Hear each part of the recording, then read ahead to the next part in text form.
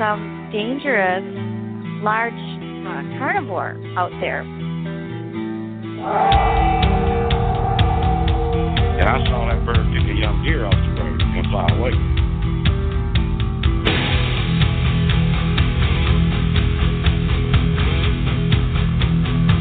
And it was just about getting dark, and we started panicking, running down this ridge, not really having any clue what was throwing rocks in our vicinity, good-sized rocks. And I stopped long enough to get a .357 out of my backpack and looked back, and that's when I saw it. I saw one.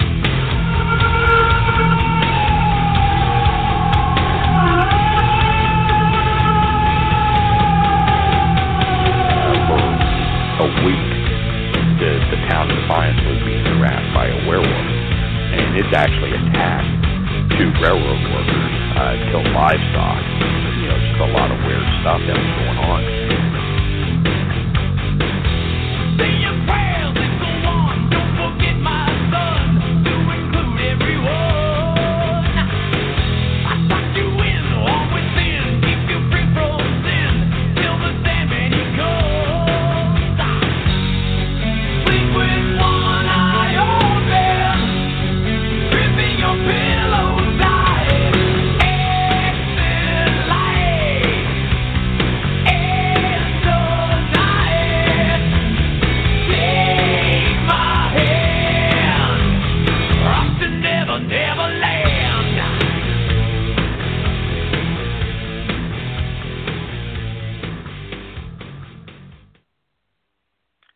Good evening, Monster Xers. This is Gunnar Monson. Along with me, as always, is my good friend and Bigfoot researcher extraordinaire, Shane Hardcore Corson. How are you today, Shane? Howdy, Gunnar. Doing well, man. How you doing? Good. I'm excited because I was invited to join some gentlemen on a upcoming expedition up to Canada, and it's been deemed Operation Sea Monkey. And even though it's kind of a funny name for but it actually is fairly descriptive of what we're going to do. We're going to go up and check out some island areas off of British Columbia,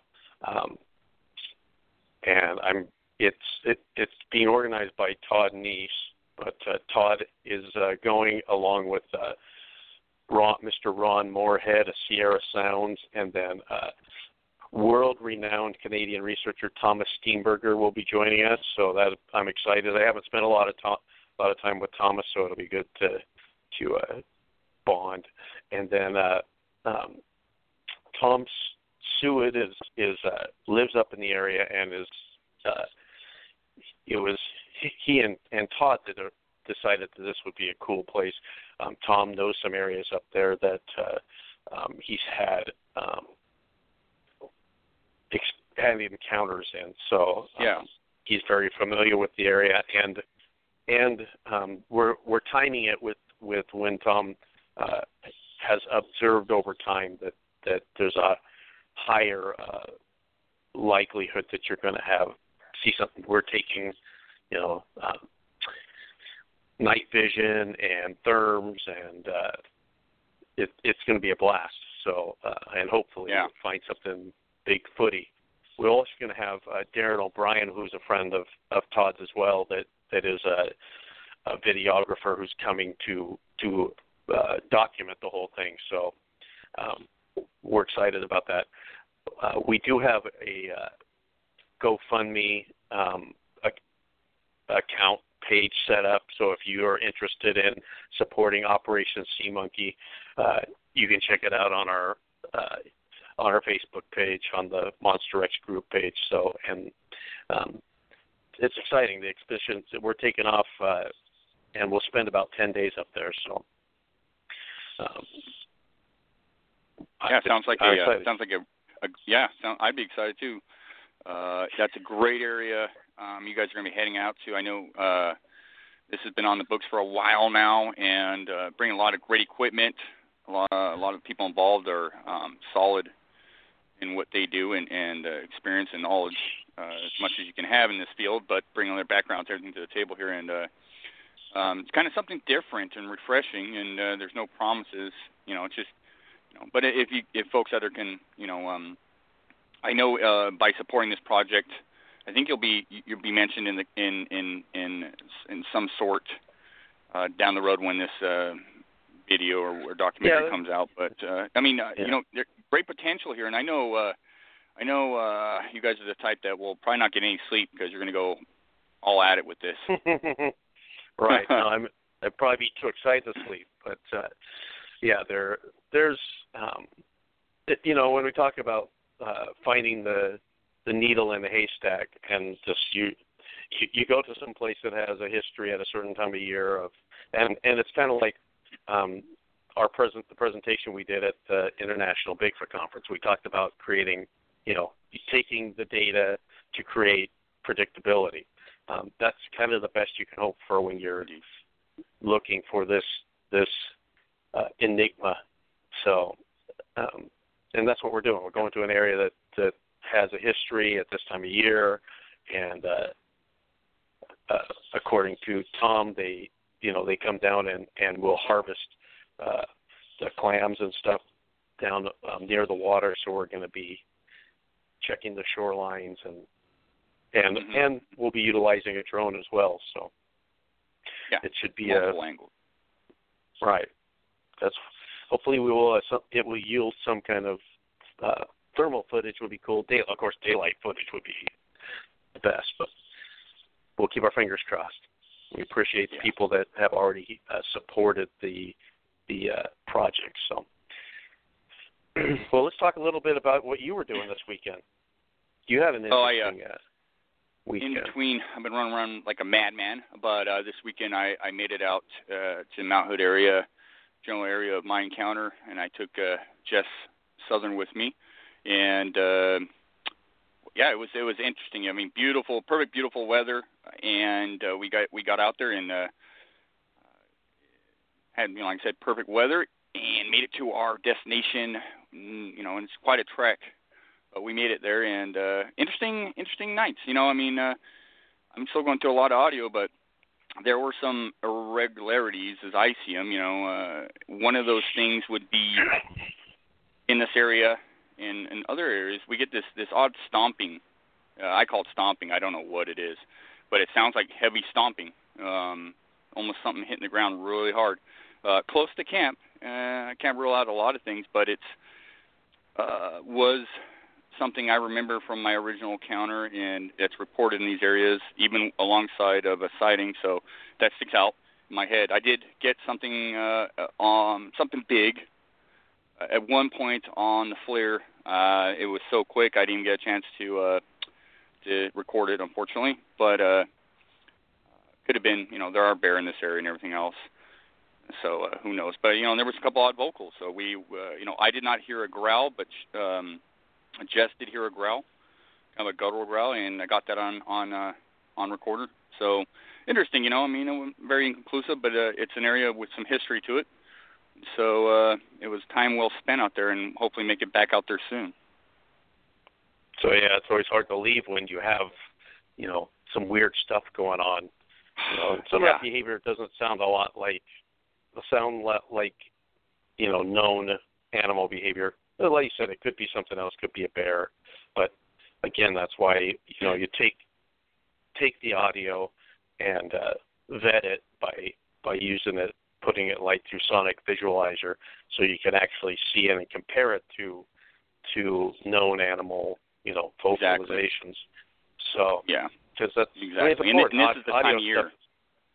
Sorry, I was just going to say, this is the time of year I like to be up in this area for a lot of reasons, and one's because of the, historically, the amount of reports and encounters that come out of this particular area. It's usually from about August forward, and yes, there are people that do venture into some of these areas, but and whatnot, but even up through December, when there's just a lack of people, there's reports. So it's a time I want to be out there, and sometimes we go out there and it's just a complete dud. I mean, just nothing going on. Like this weekend, I thought it was going to be one of those weekends because we went out there and it was just dead silent, no animals around, nothing, no noise, very quiet night, no wind, perfect recording and listening, weather, and it panned out fairly well. Got some interesting stuff on recorder, heard some interesting stuff in person, heard some interesting stuff on recorder that I did not hear in person, even some possible rock clanking, or what sounds like rock clanking, I should say. So, and that stuff. Yeah, and that's, it's always interesting because when you do get stuff on recorder, and when you hear stuff live, when what you're aware of hearing, then audio is so passive that you get a lot of things that you miss when you're up. You don't hear it, but the audio recording catches it. We have a lot of that in the Tillamook area because we set them out in different locations, and so we're actually extending our hearing range basically. And there's some interesting, like you said, there's interesting stuff, and we know that there are Bigfoot in that area because that's the area that you had your sighting in. So it holds a special meaning. And you do get stung because we went the weekend that Susan and I came out with you to that area. It was a quiet weekend. So yeah, I think we found at least I found some interesting impressions, but nothing conclusive. And that it's just how it goes. It is what it is, and that's just part of doing what we do. So, but we still enjoy being out in the outdoors, so it's all good. And that's what David Ellis talks about. It's just as important to record your data and stuff on when things don't happen as when things do happen. It's just part Absolutely. of the ongoing and growing record of material that you need to, and you can tell if, maybe it has something to do with moon phase or weather or whatever, or time of year when people are present or not present. So, and that's one of the things we talked about at the conference. At the conference, I did speak to this. I said, and I firmly believe this. You got to be in an area for a long time to completely understand it and appreciate it. You got to know all of your animals in the area, your fauna, plant life, to really get a better feel for it, and then get to know all your sounds. I mean, get to know what animals are capable of and what they're not capable of, and then only then, when you get presented something that comes across as unknown or peculiar, can you compare it, having that experience. Unless you have a straight-on visual of something, sounds are ambiguous. And things of that nature. Most of them can be explained away, but there are some that leave you thinking. And if you can record it over and over again throughout the years and specific time of the year, and look at all the data available, you might get a better idea, and you might be able to find patterns. You may not be able to scream Sasquatch, but you can go, okay, well, this is happening this month under this moon phase, under this weather pattern, and so that makes it. At least, as a citizen scientist, at least you're trying to document stuff and understand it. You can't just, unfortunately, most researchers are either weekend warriors or part-time things, and that's just the nature of the beast at the moment. But, the more time you get spent in these areas, the better. Well, we were fortunate enough to be invited to speak at the first ever International Bigfoot Conference that was hosted in Kennewick, Washington last weekend with Ed Brown, Russell, and Kelly Accord put that thing on. And I got to give them kudos for putting together a great event. It was my first time in that kind of venue speaking. We've done a couple of hopsquatch and stuff, but they took really good care of us as speakers. The venue was spectacular. They dealt with things that came up. They had a couple of speakers that couldn't make it. Kirk Brown was not able to make it. Dr. Bindernigel was not able to make it, and Stacey Brown got stuck in Florida due to weather and wasn't able to make it. And they were able to. Of course, Cliff Barrickman was there and stepped up and did a presentation, and then Bob Gimlin was there and spoke at two different times, and that's always a pleasure to hear Bob. He is quite the old cowboy and storyteller. So, and it's awesome to have him involved in the community still, because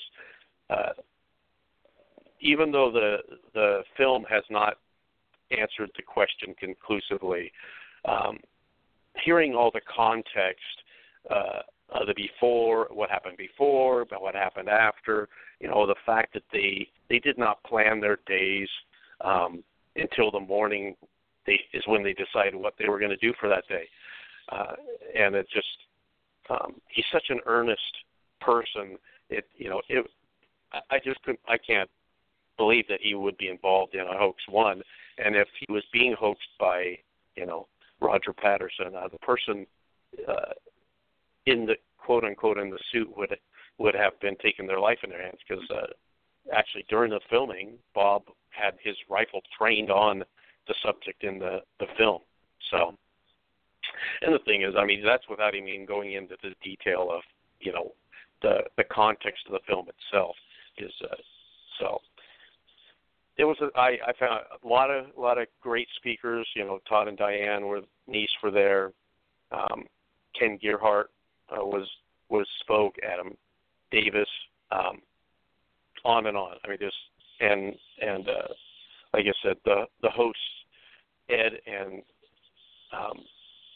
Russ and Kelly did a spectacular job of putting together a top-notch event. So if you can make it next year, it's going to the second annual International Bigfoot Conference will be on Labor Day weekend 2017, and I highly recommend that you get tickets early, because I have spoke to Russ since the event, and he's geared and ready to go to blow this thing up next year big time. Yeah. And so get your tickets early. So we do have a guest today. Mr. Bryan Impey is with us, and Bryan is a Bigfoot researcher and historian that is involved at the Monsters, Mysteries, and Mayhems group. Further ado, let's bring on Mr. Bryan Impey. Mr. Hey, Bryan, how are you, buddy? I'm pretty good. Good. I did. First of all, I know it's all about what the subject is: cryptids and Bigfoot and research and conferences and all the things you've talking about, and y'all are really talking about some serious research. So I'm in awe a little bit there. Good job. I do want to just throw out there, this is 9/11, so I this is y'all's show, but gosh, it's just heartbreaking just all day long that I've been working and whatever. We just can't forget what today is, and it's just an honor to be on this show on such a day. So yeah. So I know nobody's going to forget, but I just want to throw that out there. Yeah. Well said. Thank you. Appreciate that. And you're so right. It's an important day of remembrance and never forget. And I've seen Driven. I was in Washington earlier today, and I just got back down to Portland, Oregon, and it was humbling and awesome to see the amount of patriotism out there and the amount of people that do remember this day and for what it means. And so well said, and thank you for joining us. Yeah, sir. And you talk about highs and lows of life. I worked at a big retailer, and whenever the 9/11 happened, the night before, it is a really long story. Bottom line is we were chosen to by a couple to confirm an adoption. So it was like the biggest high of our life. And so we were up late, and, just like everybody, exactly where you were. You could probably tell the grains of sand wherever you were when this thing happened. But we were on the high of life, staying up late, and we got up the next morning late. I had to work late, and somebody from my work called me and said, hey, did everything work out? I'm like, yeah, this is great. And they're like, oh, that's so great. Turn on the TV, just any channel. And from then on, I was, that's in my mind. I could visually see what happened. I said, well, I got to go. Then they shut down the mall early, and it was just crazy. But, it's the highs and lows of life, and it hit me very hard on that particular situation. And so anyway, I know we've all got stories. But, I would say on the description on Monster X Radio of, the Boggy Creek Festival organization, have y'all kind of heard what's going on there at the festival that's down here? A little bit, but, please elaborate, because I guarantee a lot of our audience has no idea. Well, I'll read Lyle Blackburn because he's a great writer. Oh, my God, buddy of mine. Oh, yeah.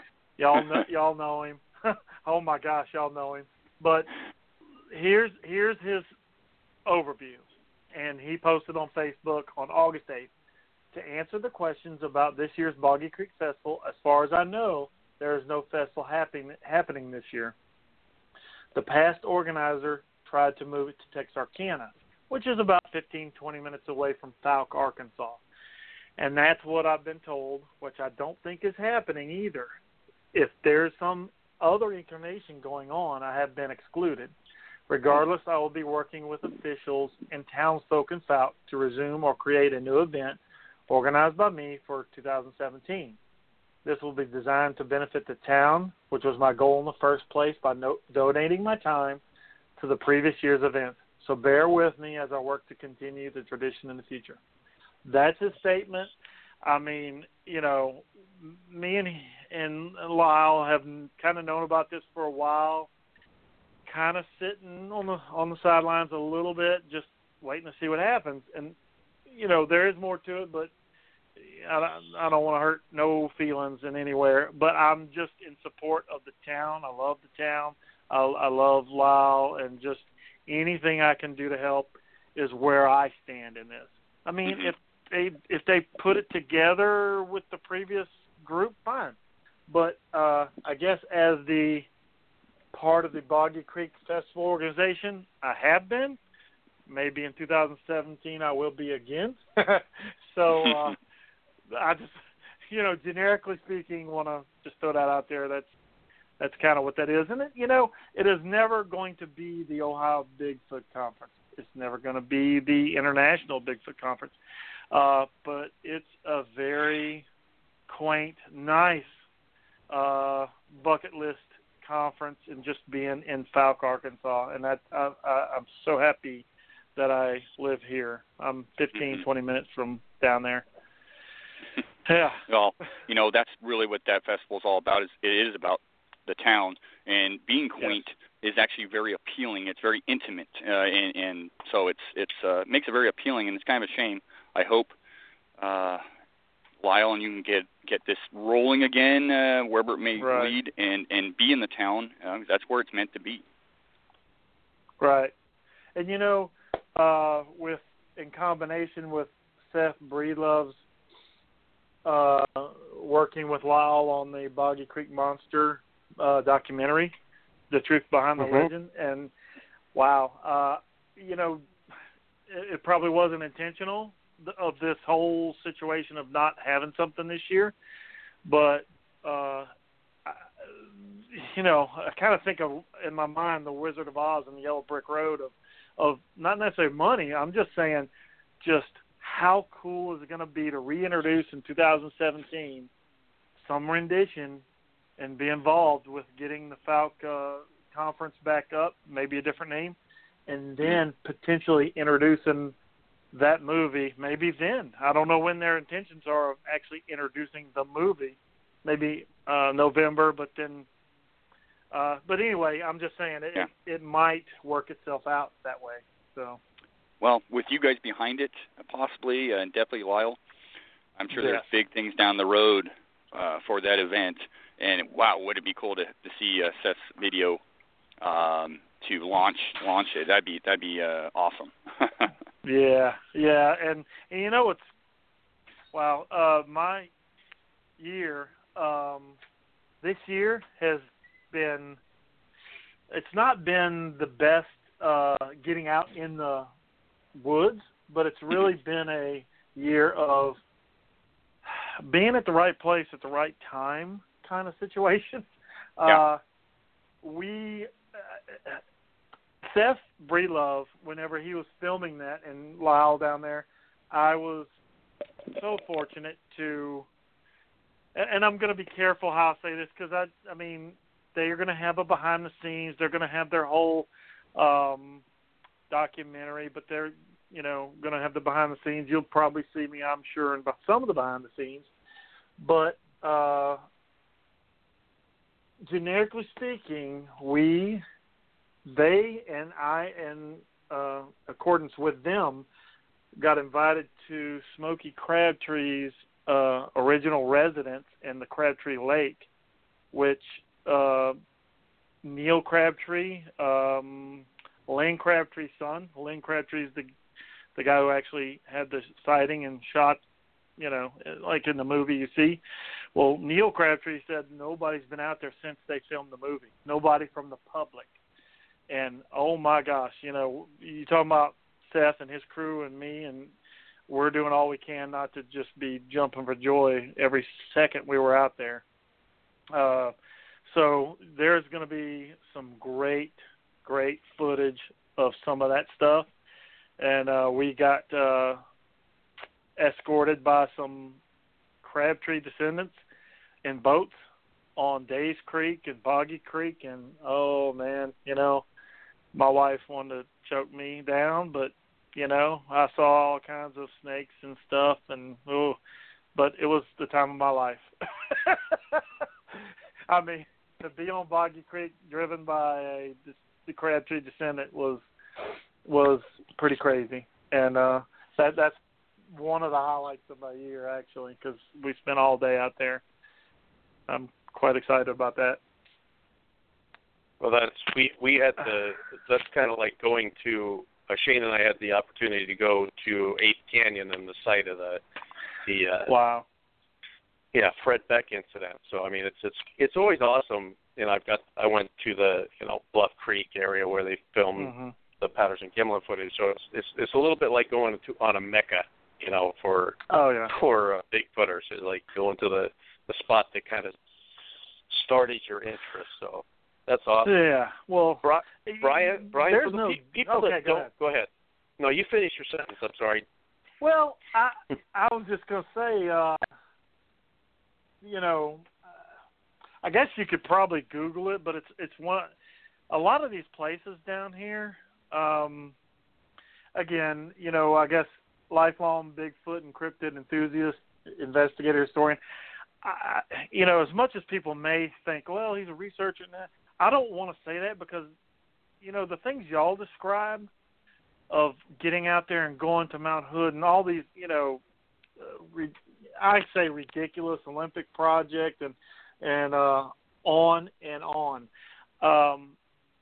But to go out and do the things I've done and be on these bucket list situations and be with these Crabtree descendants and to hear Neil Crabtree talk about his dad and the sighting and, you know, there's a tree and, a branch might have found its way into the back of my truck. How about that from the tree? But, you know, I'm just sentimental like that, I guess. But Neil, it was kind of funny. He had us all sitting there. He's like, you know, do not ever come out here because it's in an undisclosed location. Don't go out there without contacting him first. There's quite a few other descendants and other residents out there that shoot and ask questions later. So that's why there's been nobody out there since the movie it was filmed. So it was we were under protective custody from Neil Crabtree, let's just say, and we, Seth and got to do his drone, and wow, y'all are gonna love that video. Oh my goodness! So go ahead. You were gonna ask a question. No, Bryan, for Monster X listeners that aren't familiar with you, can you tell us a little bit about your background and how you became interested in Bigfoot?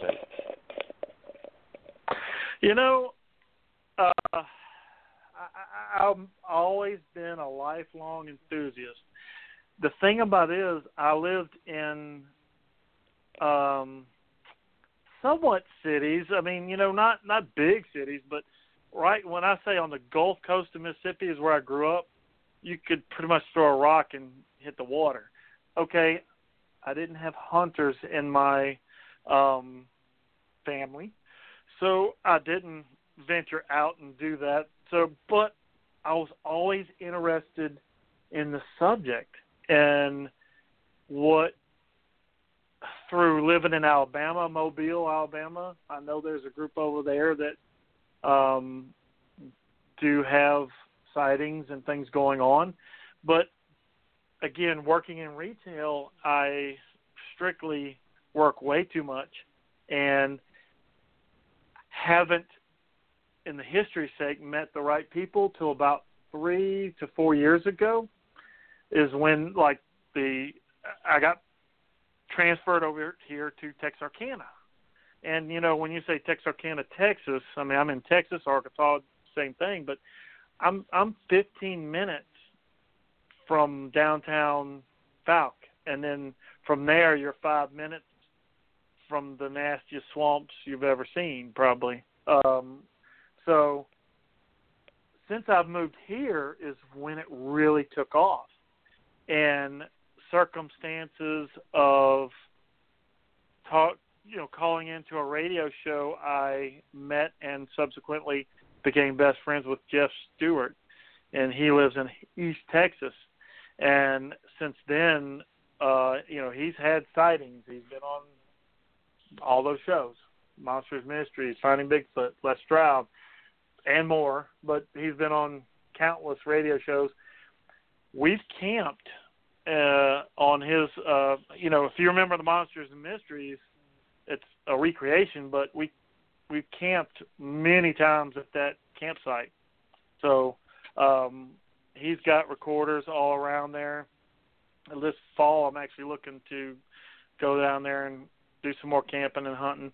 He's got upwards of 400 plus acres and a hunting camp that's 500 and some. So basically, not quite, maybe about 1,000 acres, because they're sitting next to each other. That pretty much you could just go somewhere different every day, and that's a lot of acreage.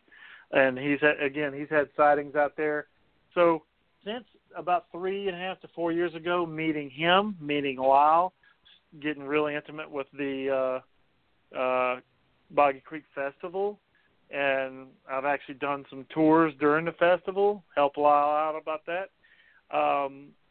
It's just I have grown exponentially with the historical factor and the just getting to know people factor, which then leads me to the small time opportunities of camping out and going to check the trail cams and I don't know. I mean, there's probably more to it, but at the time I met Smokey Crabtree, and I have visited him quite a lot over the past 3 years, to the point where I was honored and asked to be with Lyle and Neil Crabtree and others to be a pallbearer and Jerry Hestand and Craig Wooleder and some other guys, pallbearers at his funeral, and that was an unbelievable honor. And subsequently, again, just relationships and meeting people. Gosh, I've met so many people. I just like even being on here, the Shelley Covingtons that really does a lot of traveling, and I know, Shane, you know her well, and Adam Davis, and really any interaction he's had with Shelley and the whole DNA kit. I mean, some of that stuff really excites me, and I've had some good conversation with Shelley about some of those things. So as the rest of the show goes on, I guess, they'll, hear more. I mean, I've been down to, I guess it all starts about 3 years ago for me, but not quite about 3 years ago, this group, I guess Falk, again, is the bucket list for a lot of people. This group of, their last name is Rourke. They come up from Austin, Texas, and they wanted to camp out in Falk. And some of the people from the area either suggested this place called Alex Smith Park or Thornton Wells. Alex Smith Park is kind of basic and really roughing it as it is. Thornton Wells, it's in the you-know-what, and you basically, a road ends, and there's the campsite. It's hopefully they mowed it. That's your campsite. And then right down the hill is the swamps, and the alligators could have been chewing on their campsite. I mean, that's how close they were and how remote they were. But point is, 3 years ago or so, I met them down there, and they had never been there. We going off in the woods in the middle of the night. And, yay, they're squatching. Everybody's green at this. Okay. But we come upon these tracks that I've never shared pretty much, other than a handful of people like Lyle and Jeff Stewart and a few. But I have a 14-size foot, and it was solidly it wasn't a track per se, but it was a depression in the shape of the foot, about 19 to 20 inches. And you say, well, okay, well, you found, maybe. But here's the thing. I weigh, in essence, 300 pounds. This was during the winter. I couldn't dent the ground. This thing was about 1.5 inches deep, and there was a lot more. They were about 5.5 to 6 feet apart, and they were along a ridge line that we kind of had to work a little hard to get up to the ridge line. And as I'm telling this story, not about a year or so ago, to Lyle, and he's got a great outdoorsman. His name's Tom Shirley. When I was telling, and Jerry Heastan, he was the Heastan, they were there, and they started looking at each other. I'm like, okay, was this an inside? They weren't laughing. I mean, was this an inside? And he's like, Tom says, I know exactly where that is. And Lyle's like, yeah, we've heard some things right there. I'm like, well, I've seen some, I didn't have a sighting, but when you're 300 yards, and we knew this because of the GPS tracker that he had, that we were 300 yards, we knew where the campsite was. We're in the middle of, what, down there in Falk, Thornton Wells, swamps everywhere, and we're on this ridge line, and I kind of described it, and Tom Shirley knows, and Lyle knew exactly where we were. I couldn't go there to save my life right now. I don't know where I was. Okay. But, I mean, it is what it is. We've got a dog tracker. Let's walk that way. And we knew where the camp was, but we didn't know where we were walking. We just kept going further away from the camp in the middle of – we were stupid. I'm going to tell you that right now. Nobody had guns. There's hog evidence everywhere. Again, I've just been lucky. Okay. But by the time we got up to this ridge, I took some pictures before they stomped all over it and took a little bit of video, and it was depressions with winter leaf litter. Again, you'd say, did somebody hoax it? Well, I'm 300 pounds. I couldn't make a dent in this ground, and it was 1.5 inches, and it dwarfed my foot, and it was every 5.5 to 6 feet along this ridge line, and nothing else was disturbed. I'm sitting here with when I wanted to leave. I was like, I don't know what that is, but the problem was the guy had the dog tracker collar, and I couldn't leave without him. And we're going to continue on. I'm like, oh my God. So I stood right in the middle of them because, the old saying, either run the fastest, whatever the saying is. But I was in the middle of that group. We gotcha. I was kind of. You don't have. Out, yeah, man. You don't have to run fastest. Just got to be. Right. There's got to be somebody slower than you. Right. And first and foremost, I felt like I was pretty good on that. And then the second was I positioned myself right in the middle of them because it was a group of kids and adults, and I was just the loner guy. But that's my, again, claim to fame, friends, relationships. I had that. I mean, I just can't tell you enough how excited I am to be where I'm at and to see some of the things I've seen, to be camping down there with Jeff Stewart in East Texas, and we've heard some things that, unexplained. We've seen some things that's unexplained. So, again, I haven't had a sighting, but I've seen enough and heard some testimonials of things that have been seen. I have no doubt that a hominid with intelligence is out there, and I believe that, just like humans, there's different versions, different colorations. I mean, there's no way they all look the same. You got your witness statements, credible witness statements saying the same thing, but there's no way a very dark black colored, down here in the swamps is colored in the mountains with all the snow, because it's a beacon. Like, come look at me. It's just that doesn't make sense. So I'm a believer. I'm a no-kill kind of a guy.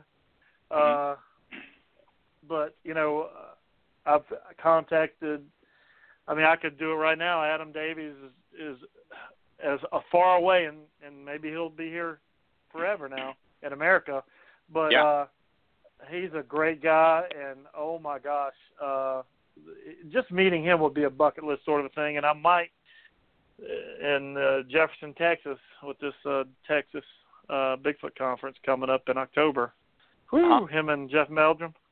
I'm kind of excited to do that. So. Yeah, it sounds like another great lineup, and I definitely, Adam's a good friend of mine, and he's very smart, very on point, but has a great sense of humor, and will have you rolling. He had me laughing a few times at this last conference. We all went out to dinner, and funny guy, I tell you, but with an absolute ton of stories. So if you get a chance, I highly recommend it. You guys will probably end up being good friends. He's just that sort of guy, so definitely do that. But Bryan, I'm going to ask you a question. Now you, or maybe point something out and ask you a question. You were you did like tours, correct, on a bus? You were a driver, I imagine, down there in Folk? Well, there was a driver, and I at this.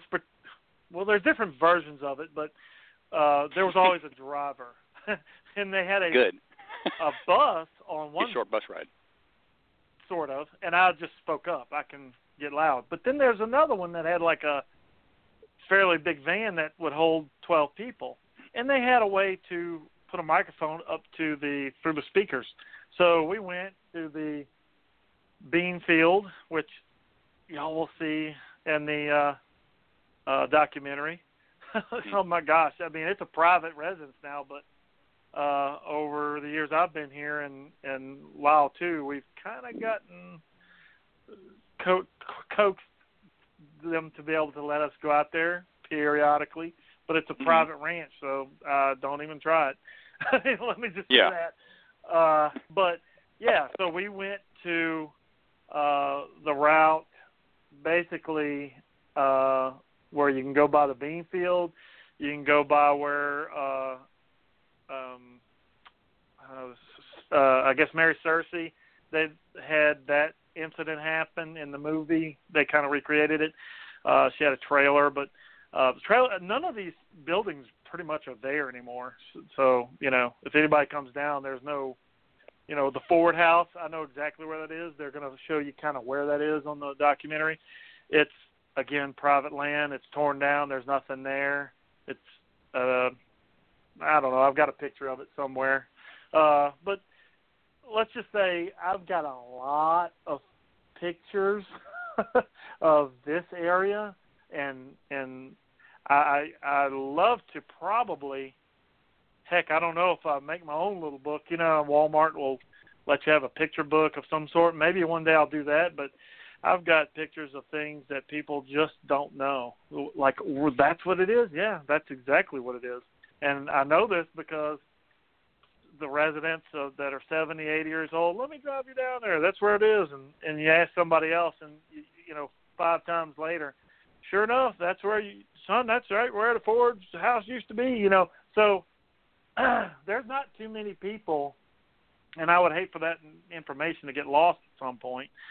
There's not too many people that know where all these things are. And I'm not saying I'm one of them, but I know enough that the more famous ones, Yeah. So that's exciting. Yeah, but you're a bit of a historian. I mean, you really got to know the history behind the Boggy Creek incident and the people involved. You got to know them. You got to hang out with them. I mean, besides, and I'd like to talk more about that, but besides, that particular incident, being on some of these tours and whatnot, and being involved with the history and getting to know people, are there other historical reports in that area that you were aware of, and are there any current reports from that area, other than kind of what you were talking about earlier with your own experience? Well, I will say yes, there are. They kind of get spearheaded and targeted straight to Lyle, because Lyle has, in the small town of Falk, been accepted very well. So on occasion, I might help him, but he does. You'd be amazed how often he does get over this way, and he does interview people, and he's got a great method, and it's probably more extensive than I could tell you, but he likes to go interview where things happen, have further conversation on the phone, and bottom line is he's double and cross-checking, and if he keeps hearing the same story, and, when you look at somebody's eyes and, all these old-timers and upstanding citizens of Falk, and you kind of background check these people. I mean, Lyle is so unbelievably good at the research aspect of interviewing people and how he combs it pretty hard. So when, he has his books come out, you can count on them. I'm going to tell you that. You can very much count on them. So, yeah. So, I've done a few things for a while, and I hate it that I feel like sometimes I name drop. It isn't that. It's just that I've befriended some of these people to the point where, hey, if you've got a time, can you go do this for me? Or some of that goes on. It's growing now a little bit to the fact that people do contact me. Not very much, but I do help Lyle when I can. So, again, it's not name dropping per se, but I do enjoy it to the point where I support a lot of people in a lot of ventures. And I've actually happened to have gone up to Little Rock for a meeting with my job, and there was a guy in Conway, Arkansas, which is just a little to the left of northwest of Little Rock, really close to Valonia. And that's where the Arkansas Bigfoot Conference is. And actually interviewed a guy for a while right at the same time, right after the tornadoes happened, I guess 2 years ago. They were going to have the first annual, but then the tornadoes ripped the town apart, and Conway's just a little past that. And I interviewed a guy and went out there, took pictures, and I think Lyle obviously called him after the fact and tried to verify all the things I wrote and took notes on and took pictures of. And again, I think that's made it to maybe one of his next books and stuff. But you know, I do peripherally hear about a lot of things currently going on, and it's so matter of fact, like, you know, Lyle's interviewing these people, but yeah, it ran right in front of us, or like I was over there feeding my horses and something runs through the woods, and, you know, a lot of times they're like, I don't know what it was, but it was, you know, it was almost 8 foot tall, and, you know, typical description. Yeah. So yeah, it's happening right now. And the thing about it is, when you are in the mountains in the northwest, you know, that's like, you got to work hard to get some places, and you just know there's really nobody has been there in who knows how long. And it just leads itself to know that if something's there a lot, you know, it might be something else. Well, there's, in the respect of swamps and just nastiness, there's places you just don't want to go down here, and that's a tough town. A lot of people, I mean, when you think somebody doesn't own land, well, it's pretty much all owned, and you just don't want to go down the wrong road. And I'll just leave it at that. It's just a tough area to be down in. You better know somebody. Right, you know? right. And I would imagine there's probably a lot of reports that don't go that aren't made known because it's on property and people don't want people flocking there, especially nowadays where Bigfoot or Sasquatch has gone TV mainstream and everybody's trying to, you know, you got all these looky-loos and investigators, and you don't, you don't want that. You'd rather just keep it to yourself and not, you know, avoid the whole situation where you draw a gun on somebody on your property.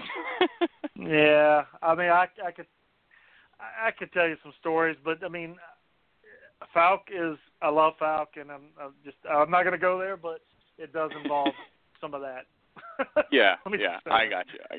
Well, you know, we don't have, what's really neat for me to think about is the fact that you have these historical, and I think they're important whether they're true or false, but historical reports. You get these, you know, and Seth Breedlove has done a great job at capturing those moments in time and making films out of them, documentaries. But why do you think, is it just a time period? Why do you think we have these certain blow-ups? You have a whole rash of sightings in these particular areas, and it, you know, it's there for weeks or a couple months, and then it dies, it peters out. You know, why do you think that is? Because you're describing to me that there's still possible activity going on out there, but it's not built up or doesn't make the news quite like, you know, the Beast of Boggy Creek or you know, some of these other, you know, the Gimlin, you know, Patterson-Gimlin film, the you know, the miners incident up in St. Helens. Why is that? Well, here's what I think. When you got things, and this is since I've been here, but when you've got things like the Boggy Creek Festival, I helped this past year, and this is the last year that Smokey was there, Lauren Coleman was there. You know, probably seen all that. But I'm very observant, and I kind of hang out in the Lyles area some, but you would be surprised at things like that bring out people because they're over there. They kind of look around, and hey, I kind of got something to tell you. And then, you know, they're over there whispering, and you know, after the fact, I was like, you wouldn't believe, you know, what's going on. So in between times, I believe, again, the target of Lyle getting some stories, I think there are some periodic stories, but things like those festivals, people are like, this is the time, because they are closed down there in a lot of ways, and they don't want, there's 800 some people in the town, and that's from Texarkana to Freeport, which is about an hour away. There's a lot of people just will go to their grave with it. It's just not going to happen. And whether it's I've talked to some people that their son or somebody, they'll refer you maybe because they feel like they're not eloquent enough to even express themselves. And they're like, you know what, I've seen some stuff, but you know what, maybe you can just go talk to my son. I don't speak good enough, you know, and you know, it's just the mindset somewhat down there. So I think these festivals are great, and it's a shame we don't have one this year. I'm 99% sure about that. It's not going to involve Lyle or me, I guess. But, you know, I'm excited to hope 2017. I hope I'm still here and we can head that up, because I think that's part of why there's I've been sitting on this kind of aspect. Mm-hmm. And like my footprint that I saw, I sat on it. And I mean, I don't know. I mean, I sat on it for 6 months until I finally showed somebody or whatever.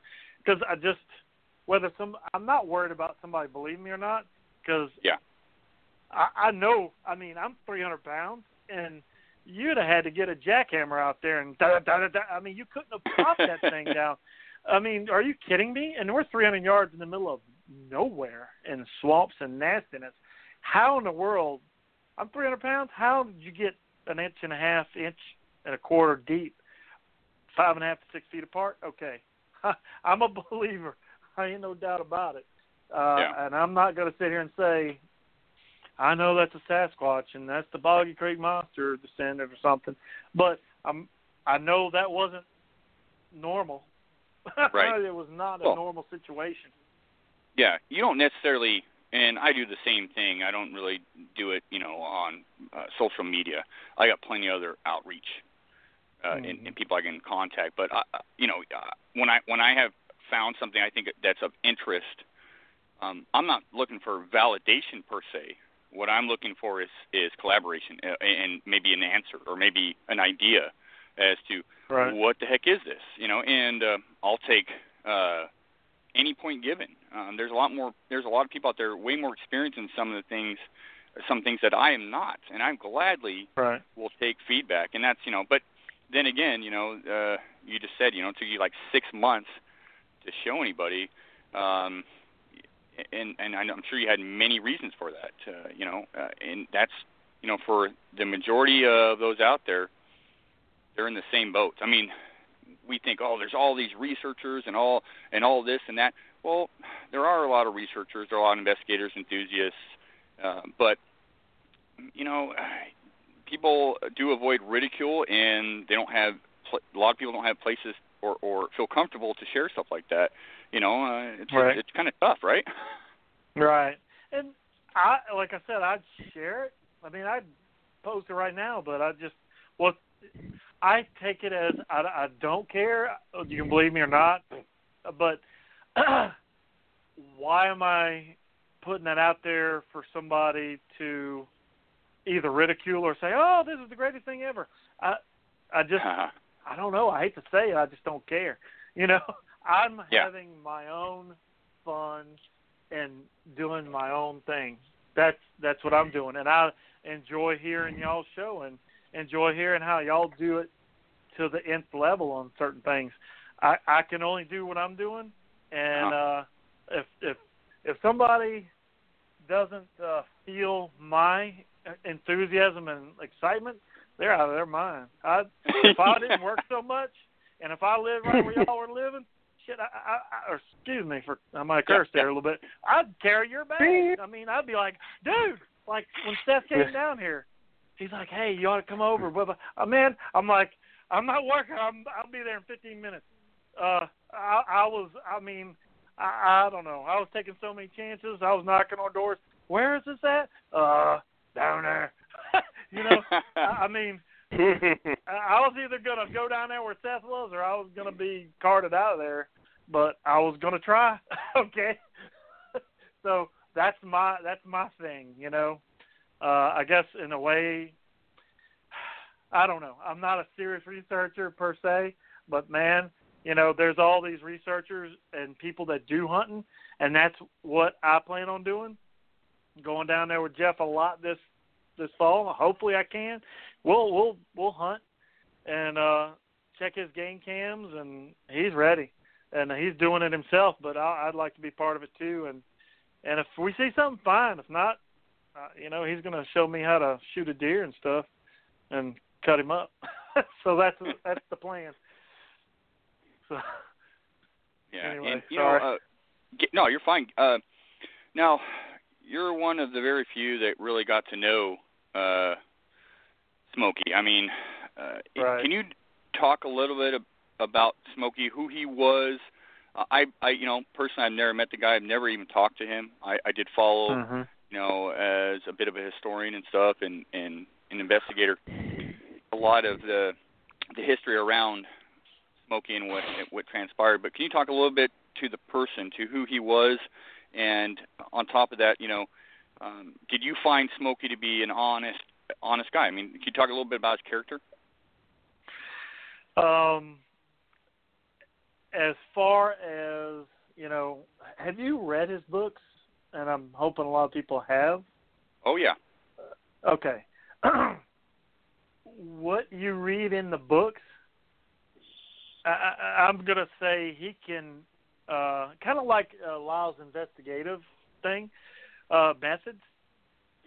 Mm-hmm. Smokey can reiterate those same stories and add more to them, and you feel like you're reading his book again, because those books were written by a plain-spoken man, and I've looked in his eyes many a times, and if I swear he could have said, I shot this and that, whatever he says, you get to the point where that's a fact, and he's a hard-nosed, take it or leave it, he don't give a darn kind of a man, and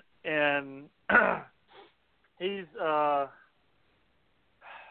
I guess he's told me some things. He's told me more things probably about his time as a welder throughout almost every state in the nation, different countries, and all these contracts he would go on and travel the world, and how he got the trade to other people in his family, friends, and you just feel like, let me just say this, I keep backtracking, but there's 800 and some people that live down there in Fouke. I don't know what the per capita is that are welders, but there's a lot, and there's a lot of influence from Smokey on that. And he was 50, 60 years union master welder, and gosh, his museum that's right next to his house, it's a little trailer, but he calls it the museum, and he's got all these plaques and things, and I just think his character is unprecedented. I mean, and people, down there in Fouke, they either love him or hate him. But he's been married many times. There's some hard feelings there, and I don't know the particulars of what and why and some of the things that's went on. But when you're talking to somebody who's 87, man, they've seen it all, they've done it all, they have no reason to try and convince you, well, I was the good guy and all, whatever. He didn't care for nothing. He just said, here's how I went in the woods, son, and here's how I did the welding, and I've been all over the world. He would tell me instances, and some things he would say, and my wife was there sometimes, my kids were there sometimes. He's like, with my wife, not my kids, there's some things I'm going to tell you. It's almost like he wants to get it off his chest that he's seen as a welder, that tragedies and things, which I wouldn't even begin to repeat here, but he's seen things that you just wouldn't want to see in the welding business. And so all that being said, I believe in my heart of hearts that Smokey is just one of the more character-driven, believable people down there. So that's what I believe. Yeah. Smokey Crabtree, you got The Legend of Bog Creek, an infamous film, one that got a lot of people interested in Sasquatch or Bigfoot in general. Mm-hmm. But one of the things Smokey was quoted saying was, in regards to the Legend of Bog Creek, he said that the movie was a gross exaggeration of what has actually happened here in Folk, and I, for one, would like to see the history kept straight. Right.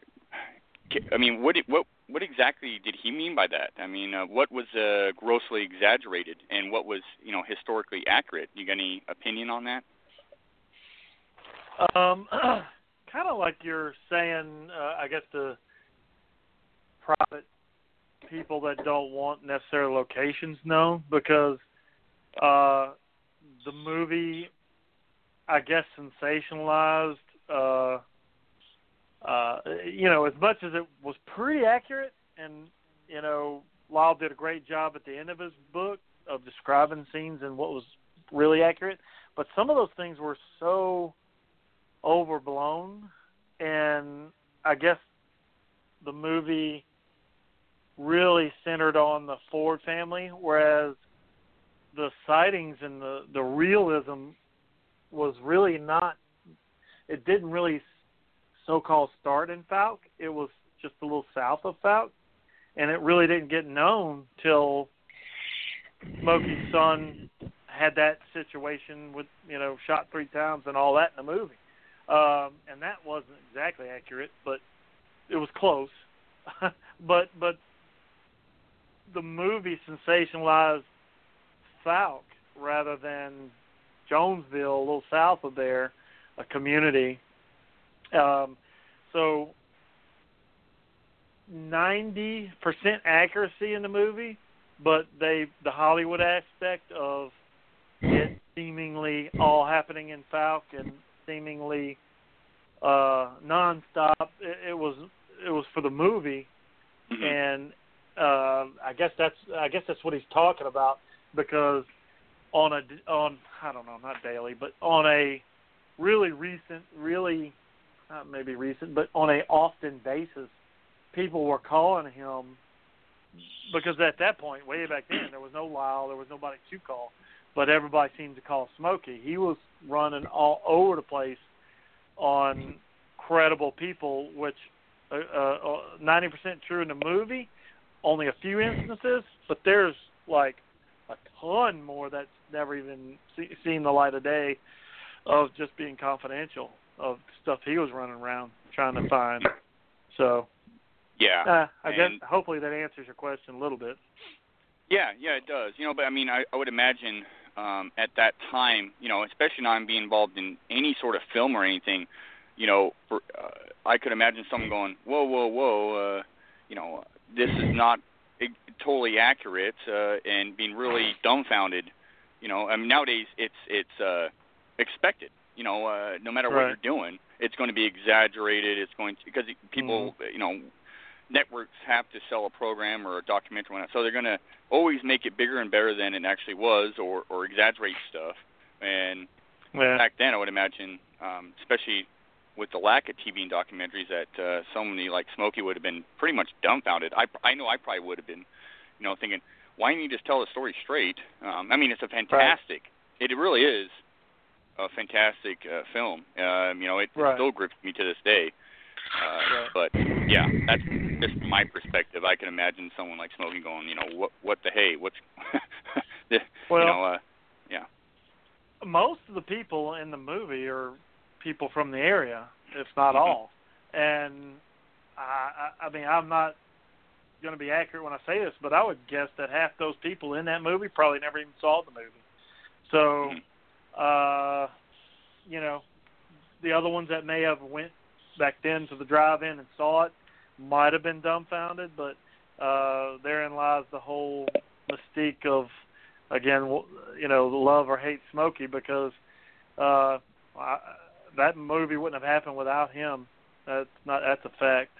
So these people who maybe saw the movie, like, wait a minute, maybe that wouldn't have happened, and and a lot of people blame Smokey to a certain degree, and you know, he lived with that and tried to make it right his whole life. But it is what it is. So on that respect. Right.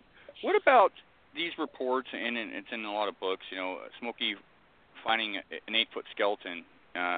You got anything to comment on that? Yeah, that well, you know, there's a CD that goes in accordance with the books, and it's actually got a few stories not in the books. And again, I've talked to him face to face about some of those things. Bottom line is, that skeleton, at first it was quite exciting. Mm-hmm. Like, is it or isn't it? You know, he was involved with, I guess, the University of Arkansas, and some people came down from Little Rock and took some samples of things and said, well, whatever it was, it potentially was feline and had died from pneumonia or whatever, but really nothing was conclusive. The bottom line was nothing was conclusive, and at that point, he had already started, I guess, having a little. After he had a music venue, and after the venue, he would have the display and charge people $1. And bottom line was, though, and I've heard his voice. He said, "You know what? There's no way it could have been human or a Bigfoot or anything like that. It had to have been some kind of on the ground 4-legged animal, you know, potentially feline." He just said he doesn't believe it was a Bigfoot. The bone structure doesn't lend itself to one, but at that point he did his thing, and you know, the people who found it and him had it in the box and was displaying it. And at this point, I'm not sure who still thinks it is, but, you know, with Lyle's extensive research and with Smokey on that CD, and I've talked to him, and bottom line, he really didn't believe it really was a Bigfoot. No. And I've seen it too, and it's lends itself to what Lyle come up with, a Siberian tiger, and, you know, potentially in the woods. It just makes sense, you know.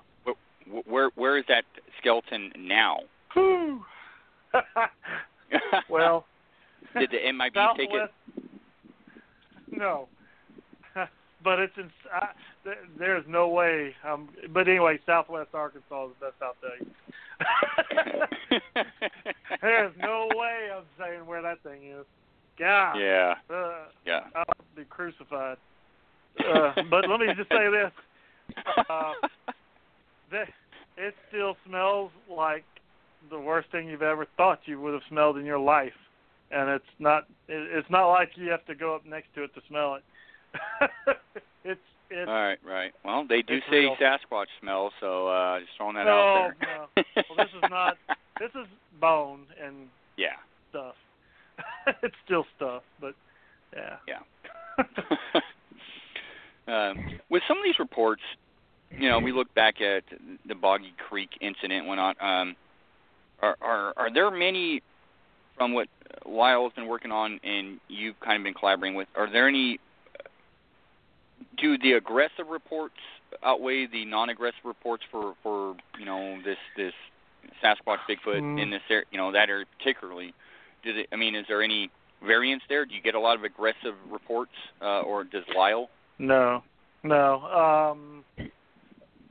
Just off the top of my head, I'm not sure there's any aggressive reports at all towards humans. Maybe they have seen them with animals or holding them or whatever, but that's probably even rare. It's more of the seeing something in the woods reports, or, you know, seeing something and then it takes off. You know, they get a good look at the face or whatever it may be.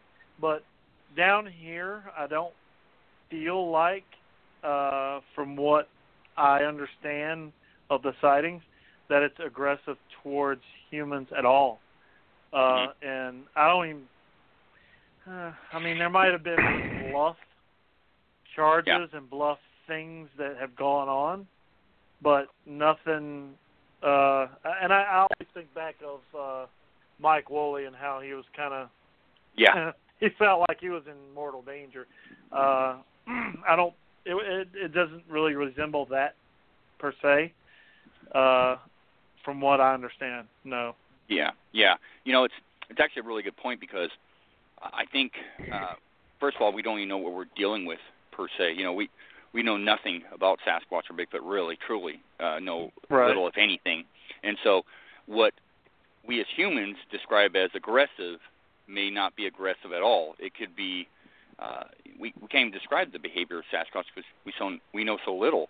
And so to say that Sasquatch is aggressive, I know of very few reports where I could defend, say that, okay, well, that sounds aggressive. I could look at known animals and go, to one person that may seem passive, to another it may seem aggressive.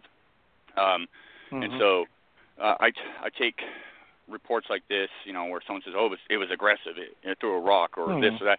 Well, I can't say that's aggressive behavior because I don't know anything about them. And was it being playful? Was it just trying to scare you off? Was it just it's open ended. Right. Well, you're kind of talking about trying to read intent. You don't know what the intent was when something does something. What was its intent? That's harder. If it grabs you and tosses you through the air, you might get that it had an aggressive intent. But rock tossing. You got to think. Yeah. Why? Like if you got brothers or something, why would you throw a rock? Because maybe some kind of weird peekaboo thing. You throw a rock and hide behind a tree, but you're not going to hit them.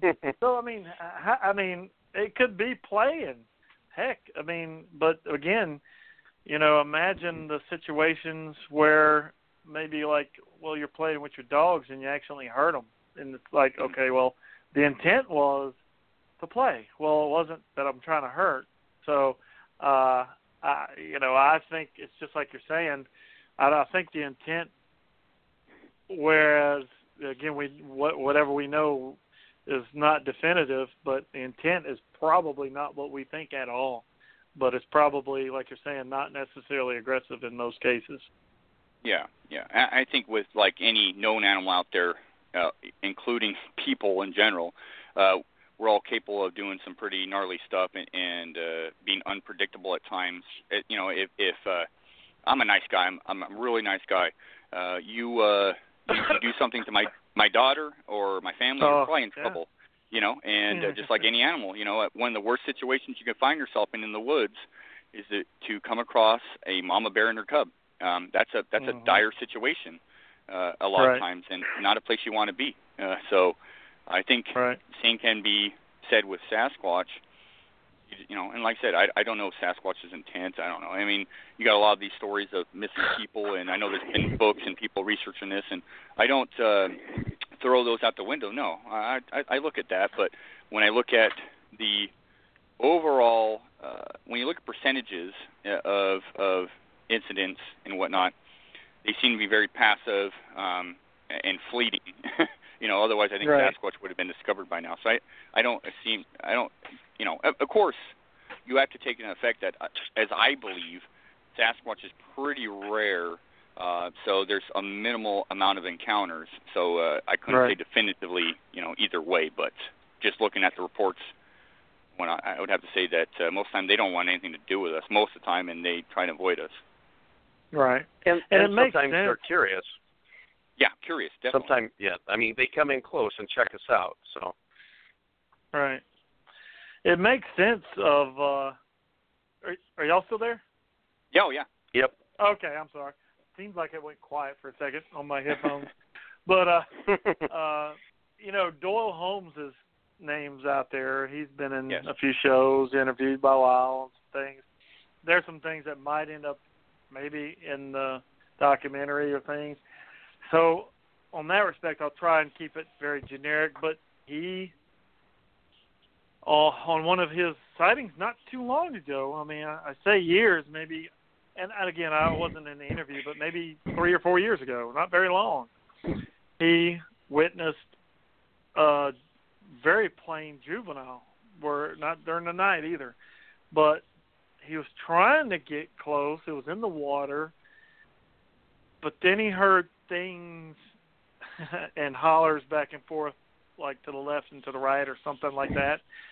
And, it doesn't take long to figure out you need to exit the situation. And that there's more to the story, and I'll let that be what it is, but that's the bottom line. He definitely he lives, and I'll southwest Arkansas down there, but he lives so close to some of this stuff that he's even maybe not encounters with Bigfoot per se, but there's cats down there, big cats, and he's got a big dog, couple big dogs, and and there's hogs down there, but his dogs sometimes come back with nice sized chunks out of their backsides, and these are dogs. I'm almost 300 pounds, and these big dogs I don't want to mess with at all. So there's lots of things down in Falk, and it goes along with East Texas too. The biggest things they've got is deer, hogs, and not small hogs. A lot of big ones. And there's some cats down there that people, the old black cats that people claim, there's no such thing. Well, I've had a lot of people say there is. And things like that. I mean, maybe it was a hog, or a cat. It wasn't a deer, but something took a chunk out of his dogs and multiple times. So he's got a lot of great stories, and hopefully a lot of them will come out in the documentary or in Lyle's book. So. Yeah. Do you guys, actually, speaking of dogs, do you guys have a lot of dogs go missing or any livestock in those areas that just are peculiar or strange? I mean, obviously you have a lot of predators and a lot, hogs, for example, and they are a predator in a fashion. So, right. Yeah. Do you have any peculiar missing dog or livestock incidents down there? Well, here's the thing. Again, I do live in Texarkana, and in that respect, I don't hear of that happening so much. I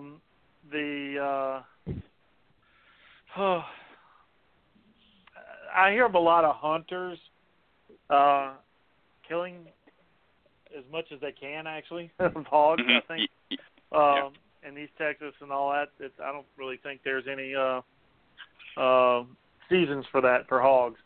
But in the last decade or so, anytime recent, I don't think there's anything been missing. I think there's a lot more awareness of the animals now and a lot more fenced-in areas.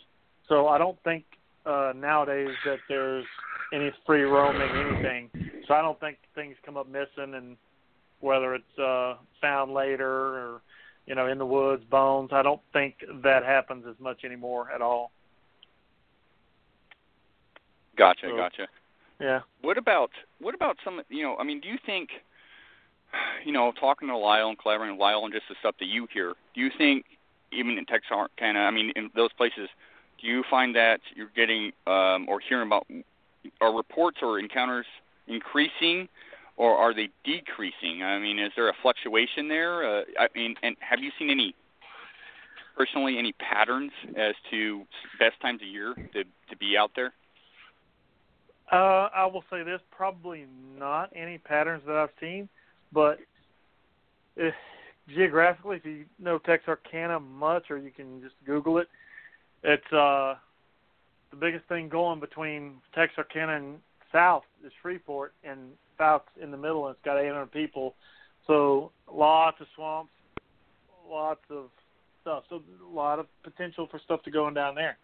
North of Texarkana, there's not much till Ashdown and Mena, Arkansas. But then you've got the mountains up there towards Oklahoma, and then there's a whole nother topography up there, and there's probably as much going on up there and remote living as there is down here between Texarkana and Fouke. But again, it's different shades. I mean, I've actually had somebody, I've had probably upwards of a dozen people in my church say, hey, do one of those, come here. They want to tell me something. And there's some descriptions of Ashdown, which is probably 20, 25, 30 minutes. I really don't know. But north of Texarkana. But between that and those mountains of lighter colored, even almost cream colored upright hominids up there.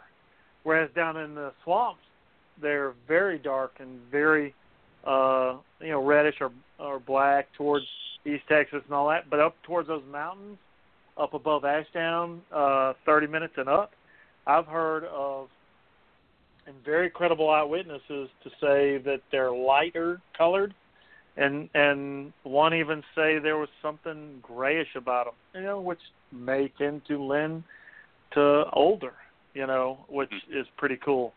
And again, if you look at if you Google north of Texarkana towards Oklahoma City, towards Little Rock and up north, there's a lot of nothing, of woods and mountains and the Waukeeta Mountains up there. And then same respect down towards Fouke and Doddridge, and when you go over into Arkansas, there's a lot of woods and swamps down there. So I think it's consistent. I can't tell per se from what I'm hearing or Lyle that there's any certain time of year.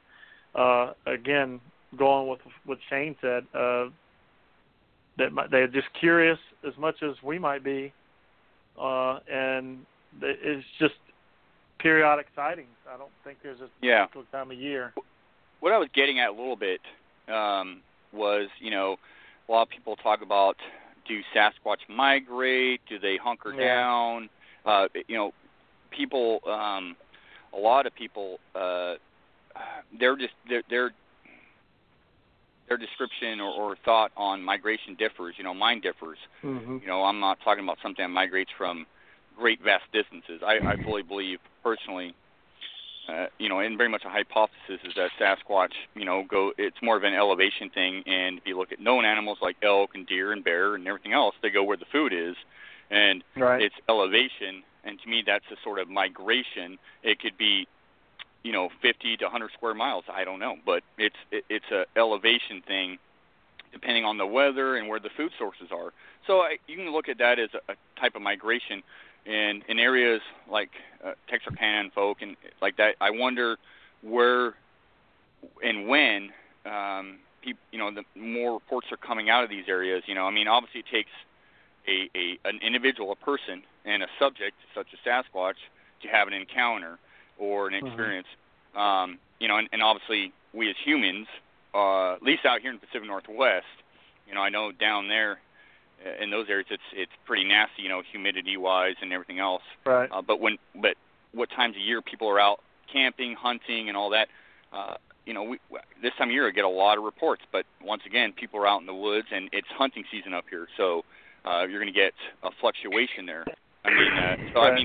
Not necessarily a pattern, but I would imagine you're not going to get a whole lot of reports maybe in the winter, Yeah, but you know what? I think down here it doesn't get so harsh to the point where I think there's sightings all the time, meaning, periodically all the time, not necessarily one particular area. What's interesting down here, though, there's always the description of, it's a smell, but there's descriptions down here of, like, the worst matted dreadlocks you've ever seen.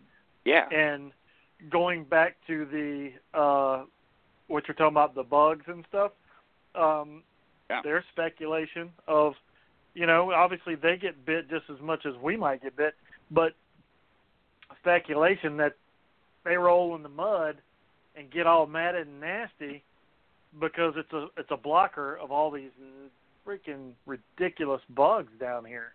So naturally they're going to smell, and that's the descriptions that have come through people that I've actually talked to or secondhand or whatever, that they're just caked with, it just seems like mud dried, and it's a great protection from these bugs. Oh my gosh. Well, yeah. That to me stands to reason. Up here in the the Pacific Northwest, we don't have a whole lot of bugs. What we do have for a few months is mosquitoes, and they can be horrendous, especially around bodies of water, lakes, and stuff like that. They can be horrendous. But most of the Sasquatch reports, the Bigfoot reports out of this area, don't describe this matted. I mean, there are some, but not matted Sasquatches. They're usually shiny coats or short hair and whatnot. Now, back, in the areas of, Louisiana, Texas, and Oklahoma and some of those areas, and I've never, I've passed through these areas. I haven't done any research in these areas, but you get reports of these matted Sasquatch. Yes. I know Mike Richburg, out of Carolinas, he's talked about this before with me, with the Lizard Man, reports back in the day, how the subject was described as like a green or whatnot, and he had speculated, that, maybe it had, an algae on it. Sloths in South America will almost look green at times because of the amount of algae on their hair. And I have to wonder if some of those Lizard Man reports and other reports were, it's kind of a greeny color, that they're just covered in algae or moss or like you said, rolling in mud and stuff to protect themselves from the bugs. We know other animals do this. Well, yeah, and you know what? Even to that point, when people wear these ghillie suits that are really full-blown ghillie suits, that some people describing that look, except much bigger, and that's what it looks like, matted, nasty green. Yeah, I totally believe, with Mike, talking to Lyle, and all the research they all did up there, that, I mean, I guess, I don't know, the combination of human and lizard and all that, it's just not really possible, but it's more than likely, reasonably, a misidentification of a Bigfoot that had that green tint to it, and who knows what for the tail, but it might be just part of the hair, because, they're describing some kind of tail and so forth. Yeah. But anyway, I'm with you, and I, just a little funny, but people from Louisiana and down here, and y'all might have heard of it, but I don't know what the actual state bird of Louisiana is, but they say, in a funny way, the mosquito is the state bird of of Louisiana, which really, I mean, Doddridge and Falk, I mean, you could practically, walk 5 minutes and you're in Louisiana. So it's really, they call it the Four Corners, but it's Louisiana, Texas, Arkansas, and Oklahoma. It's right, it's pretty much right there. And they're talking about 1 million acres of undisturbed forest land that really nobody wants to get in there unless you're unless you're some kind of diehard nut job, or in a nice way. Everybody's listening. Shelley Covington. Shelley Covington says, she's been up here in the Pacific Northwest and obviously lives in Texas, and she loves it up here because, quite frankly, we don't have, specifically in the far Pacific Northwest, we don't have really any poisonous spiders. We don't have any poisonous snakes. You can move around, and the bugs are pretty light in comparison. Whereas in Texas, she always says everything's trying to kill you, whether it's the plants or the animals or the bugs. Yes, and they've got some thorn bushes down there with thorns like 3 inches long. I mean, you can't. If you hit a wall of that, forget it. There's no hacking through it. You could burn the forest down, but that stuff will probably still be there. But yeah, well, good luck. Good luck finding a Sasquatch then, because that's probably where they're going through. Man, and you know what, Shelley? Gosh, she has seen some stuff, and she's been where I couldn't imagine to go.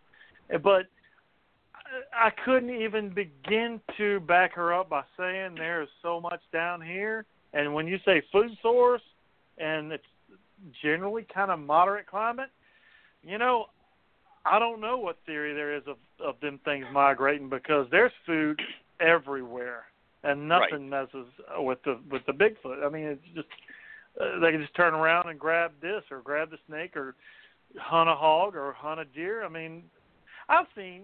You know what? I live in Texarkana. It's almost 70,000 people. I've seen more deer in the city limits and packs of them than any city I've ever lived in. I mean, it's just stupid. I'm like, I can't believe I just saw this. I'm calling my wife. On certain road, on certain whatever, there's like 8 of them. I didn't see a head of horns, but, I mean, it's like a family group. And I'm like, how in the heck did they even get there? But it happens. And it's because Texarkana, 70,000 people almost, but they're surrounded by those 1 million acres, so maybe they just kind of coming through there and catch a little bit of food. I don't know. Yeah, maybe they're avoiding Sasquatch and think, the lesser of two evils, so we'll go to where the people are at. Because there's a Wright Patman Lake. I know they talk about big lakes, but if you look at Texarkana, look to the left, and Wright Patman Lake, there's been a lot of sightings out there. And between here and there, there's food. South of there is food. I mean, so yeah, I'm quite happy to be where I'm at, and hopefully I can stay here forever. But we'll see how that rolls. Being in retail. Yeah. Well, I mean, it's funny you mentioned the deer thing. A lot of the sightings that happen out here in the Pacific Northwest do involve deer or elk, and and people. And if you look at it's not so bad here in the Pacific Northwest. We get a ton of rain. We get a ton of rain, and it's green everywhere. But a lot of these clear cuts and power line areas where Sasquatch is seen. And well, guess what? That's where the deer and elk and everything else is going to be grazing, because the sunlight, sunlight doesn't penetrate the forest ground where you just got pine needles, but you get the areas where the sunlight does penetrate, and that's where the deer and elk, tend to hang out, because there's a lot of green grass there, and that's where the sightings are. I mean, I would imagine, for the amount of deer you're seeing close to these suburbs and areas where people live, that it's probably the same situation. The deer are coming in there because there is a plentiful of food. Right. Yeah, down here it's either torrentially raining or it's baking for a month. Yeah. So I mean, I guess it was last year or so, the Red River, which kind of circulates around towards Freeport and kind of goes from Dallas around Texarkana, flooding, and oh my gosh. But other than that, this summer we've kind of baked, reaching 100. I mean, I know these people in Arizona are like whatever, laughing, but here when you're 110, 113 heat index for a month, you're baked, and right. frying. I got a question for you on that, because the Red River historically has a ton of Bigfoot sightings, and in those hot months, if I was a researcher and a brave researcher and wanted to like punishment and pain and everything else, I'd be near those water sources. That's you. Yeah, well, that's me, because I'm an idiot. But that's where I'd be posting up and hanging out. I've never been to the Red River. I've been all around some areas, but never there. Is that a logistical area where you think Sasquatch would utilize it, especially during those, like I said, not the torrential downpours, but during the hot months, Is that where you'd be? Probably so, because on one respect, it is most of the Red River is a nightmare to get close to. But then again, potential Sasquatch, okay, well, there's nothing hanging out because the humans ain't there. I mean, Red River, again, is pretty long in the fact that it kind of wraps around pretty far off from Texarkana. But it's from any places I've ever been able to get close to the Red River, it's, I almost want to say, impenetrable in most cases. But then there's, again, like towards Little Rock, there is houseboats and there is ways to get there. But it's, Red River is not the nicest river, and it's, to me, I know, some rivers can be described as volatile, but to me, Red River is that. I mean, it's either super way down or like flooding. And the thing about it is, I think a lot of streams feed it.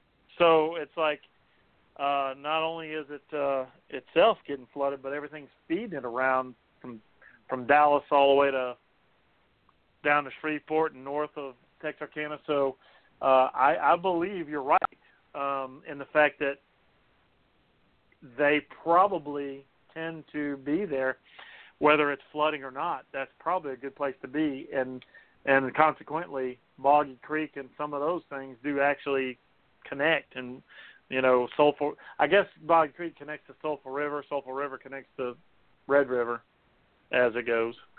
So that's kind of a fun little thought process.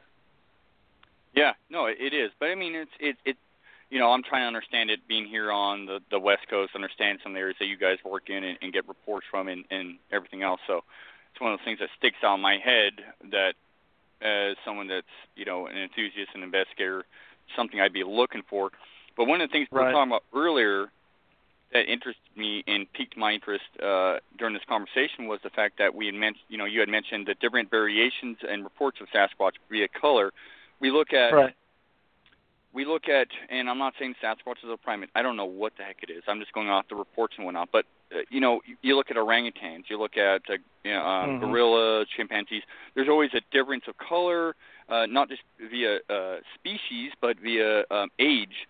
And you mentioned some of the cream-colored ones out there. I mean, have you heard of the term honey bear? I know that I've never heard of it until I got involved with a few other investigators. Honey bear honey bear is a bear, but some people describe Sasquatch in those areas as honey bear, and that always, that intrigued me. Right. Well, I don't think, again, I'm not an authority on that, but I don't think honey bears are very big at all. Right. I don't think they can be that big, just genetically speaking. But that may be the color you're talking about of the description. But, yeah, the ones I've heard of or heard people speak of is, quite big. But that you're right. I mean, I've never heard of any juvenile cream colored. That might be mistaken inadvertently, and it might be a honey bear. So it's just been the big ones that I've heard about. Right. Well, what about the descriptions? What about the descriptions? I'm going to bring this up, and it's not like my passion or interest, to be honest with you, but when you talk about dogman sightings, and I'll bring it up, it's not something we usually talk about on Monster X, but I'll bring it up because the dogman sightings really on the West Coast are nil. I mean, there's like none. I can think of one report I've taken in over many years of a dogman sighting, but on the East Coast, Michigan and Texas, some of these areas, the dogman sightings, as people call them, dogmen. Personally, I think they're misidentifications. Could be wrong, and I'm willing to live with that. But people describe dogmen or dog. I mean, something that's big, has a snout and ears, and sometimes a tail. I mean, do you take in any reports of that nature, and do you think there's something completely different going on there? I've not been involved with any reports like that, but the only thing that resembles something like that is down in southern Louisiana. And I know y'all have heard of the Rougarou or variations of that. But there's a strong belief system that is what's down there. But I haven't have any sightings or people talk about their sightings that even resemble that. So I don't think there's even any misinterpretations around here. Within, I don't know, a couple hundred miles of me, from Louisiana, Texas, and all that. It just anything resembling Dogman is down there in South Louisiana, Slidell, maybe. But they do have the mystique of the Honey Island Swamp Monster. But that whole mystique of Dogman, they just call it the Rougarou down there. And there's a strong belief. My wife's from New Orleans area, and it's old. It's kind of like one of those old wives' tales of, when the parents threaten them, like, oh, you better watch out for the Rougarou. She grew up believing in the Rougarou, and anyway, maybe it's just overblown, but it's something that they live their life around down there, and I can tell you that. Yeah. Well, it sounds like that you've not taken a whole lot of those sort of reports or heard of a whole lot of that. And, like I said, in the Pacific Northwest, I don't get any of those reports. Everything described via witnesses is very ape-like or kind of man-like and whatnot, but not anything that I would call or described as a dog man. But I am interested in the variations of color because some of the areas, specifically around the Mount St. Helens area, over the years, and I have friends that have witnessed things, they describe something gray or white being seen in this area. And there's been multiple reports, and people that don't know each other and don't know of these reports that see this white or gray Sasquatch. I mean, how they describe it. And so is that an age thing? Is that a variant in the species? Who knows? But you described the cream color and all that, and the reddish color, which in Clackamas County up towards Mount Hood is described prevalently. I mean, it's a big thing up there where a lot of the sightings describe almost juveniles, I would say, because they're skinny and sometimes rather short, but they're kind of a reddish color. So there are different sightings of these individuals that describe different colors, and I'm all for that because I mean that stands to reason. I wouldn't see, if you're living in an area in the Pacific Northwest, well, you look at black bears up here, and then you got like the honey bears in your area that are described different colors, but they're still a bear, right? Right. Yeah. Well, just from what I've seen, again, I'm not sure what theory I can come up with, but Texarkana to Dallas seems like a line of some sort. It seems like above that might be a little lighter, and maybe it's the Waukeeta Mountains. I don't know, but I do know that down here in the swamps, in the same respect of like in the snow-capped mountains and whatever, it's so dark and deep in those woods and the swamps.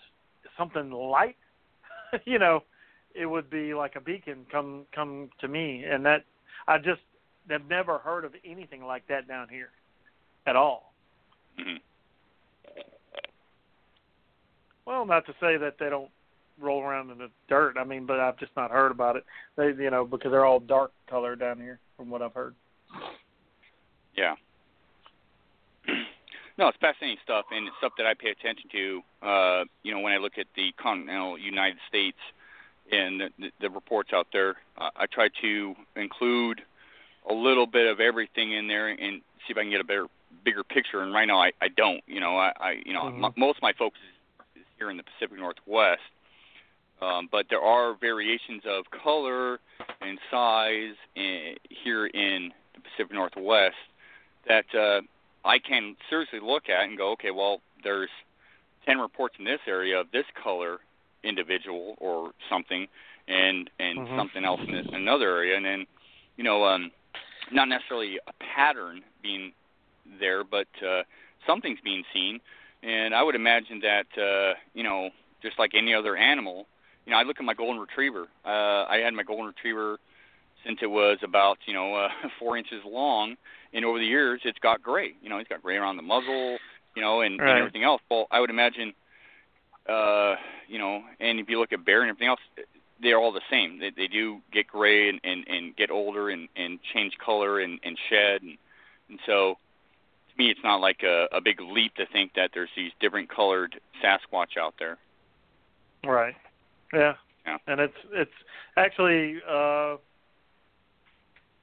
say again, I got that key word of fun to hear these things, because when I got a little bit more serious 3 or 4 years ago, I just didn't know. But from the more I hear, the more I realize, well, it makes sense that there would be differentiations, and that could be why. Obviously, with the age, it's gonna the darker ones are probably going to be darker for a lot longer than the lighter ones, because of the fact of the darker ones down in the swamps, from what I've heard, tend to be around in the mud. So whether they get gray or not, I don't know about it, because they're always wallowing around. Yeah.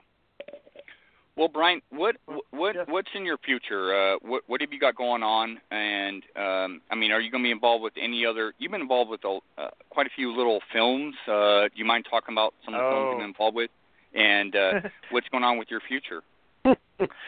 Well, that is crazy. Again, the right place, the right time. Exactly. Meeting the right people. Met Michael Hall. He's part of I guess he's a founder of the Texas group down in a little East Texas, but a little bit lower down there. But anyway, he is an actor and was in Something in the Woods and talking on a radio show, and he's like, "Hey, why don't you call this lady?" And I'm like, "Okay." And we end up being an extra. And you talking about not having any experience, and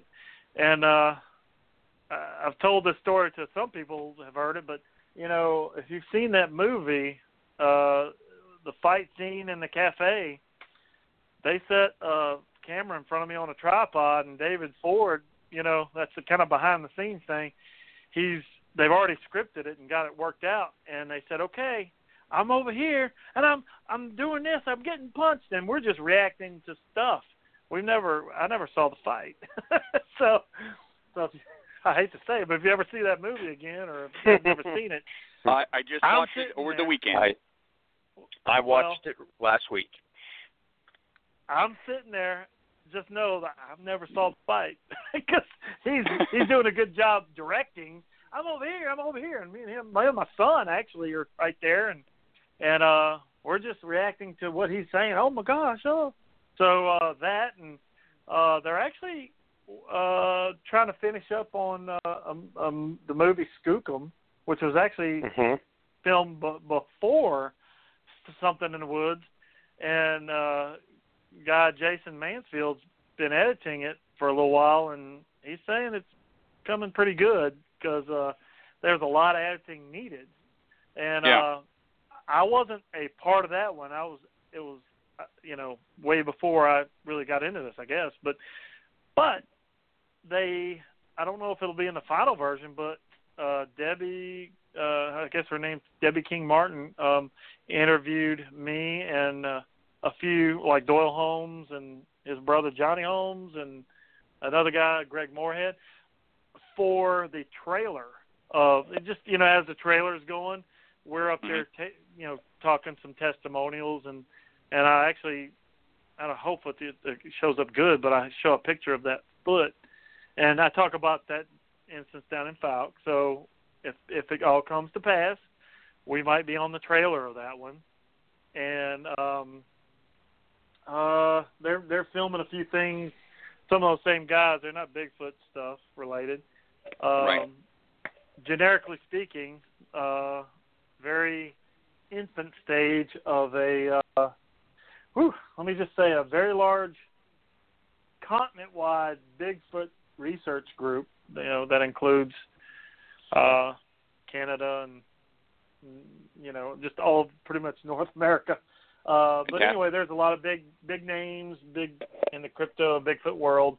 And it's just, again, an infant stage of just a lot of people getting together and, whatever the plans are, whatever happens there happens. But that's what's in our future. And this fall, again, my plans are like, as much as I want to get out in the field and with the trail cameras and all the stuff that Jeff Stewart's got going on in East Texas.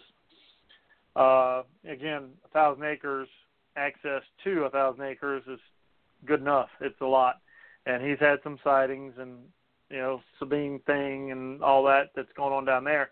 Plus we're going to hunt. So that's what I got going on this fall. Getting down there and hunting. And, how many hunters have you heard of that, well, I was hunting and then just something came in my sights? Well, hey, I'm ready for that.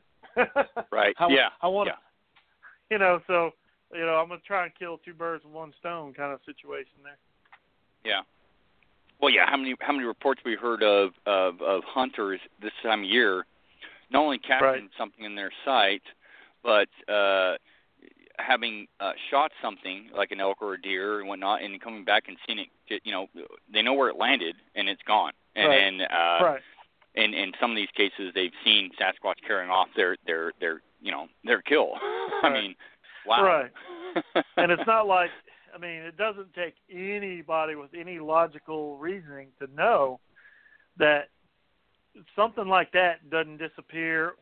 You could see if something ate on it and drug it off a little bit, but if it's gone and you kind of circle around within 100 yards or 50 yards and it's not there, then something carried it away. That didn't disappear. So that's a pretty cool. As much as you lost it, but it's pretty cool to know that. It's a good way to start a research area. Exactly. Well, I'll tell you what, it's been a fascinating show, and Bryan, really appreciate you joining us and giving us some knowledge and some background on Smoky Crabtree and the Boggy Creek incident and just your personal experiences and the history of the area. Man, I've learned a lot tonight, and I'm sure our audience has as well. Well, I'll tell you what, I've said it, I'm in retail. I work a lot, but I swear to you, you go to Monster Mart down there, they've got, every week they've got countries and people signing their little book that's from all over the world, all over the nation. If you are listening to this and I have time, I'll take you around some of these spots, and because you can go down there. Oh, quick story. Seth Breedlove. Yeah. When he came down to the Boggy Creek Festival, and this is very funny, and Seth laughs about it because we've talked. He comes down to the festival, and I'm interviewing with Jason Mansfield in the Monster Mart and talking. I'm like, hey, Seth, how's it going? And he's like, hey, how's it going? It was the Red River rain, so maybe it was last year. But Lyle couldn't get there in time or whatever. I'm like, hey, well, let me finish up here for a few minutes and I'll take you around. And he's like, oh, no, it's no big deal. I'm like, okay, go ahead. If you don't know where you're going down there, one, you're either going to go down the wrong road and really regret it, or you don't know what you're looking at. Boggy Creek runs right across the road in a lot of places, or right underneath the little bridge, and you just don't even know it. So he came back a couple hours later, like, hey, Lyle, I didn't hear you. Can you bring me? I'm like, yeah. That's where that Kickstarter video came from, because I took him to a spot, and it was rainy, it was nasty, and that's part of the video he got was part of – he did some other things, but that's part of where I took him, because you just don't happen to go somewhere down there. But anyway, that being said, look me up. If I can, I'll take you to a few spots. It'll be fun, Fantastic. All right. And I'm all about fun, man. This is not just about trying to be the best researcher. No, I want to go hunting. I want to have fun and meet a lot of people and do my thing. Yeah, well, thank you for joining us, Bryan. And you can, if those interested, can look Bryan up on Monsters, Mysteries, and Mayhem on Facebook. Fantastic site. Right. And we appreciate you joining us tonight, Bryan, and look forward to having you back on the show sometime. All right. Thank you. Thank you all very much. Thanks, Bryan. Yes, Thank sir. you, everybody, and join us again next week for another episode, another show on Monster X Radio. All right.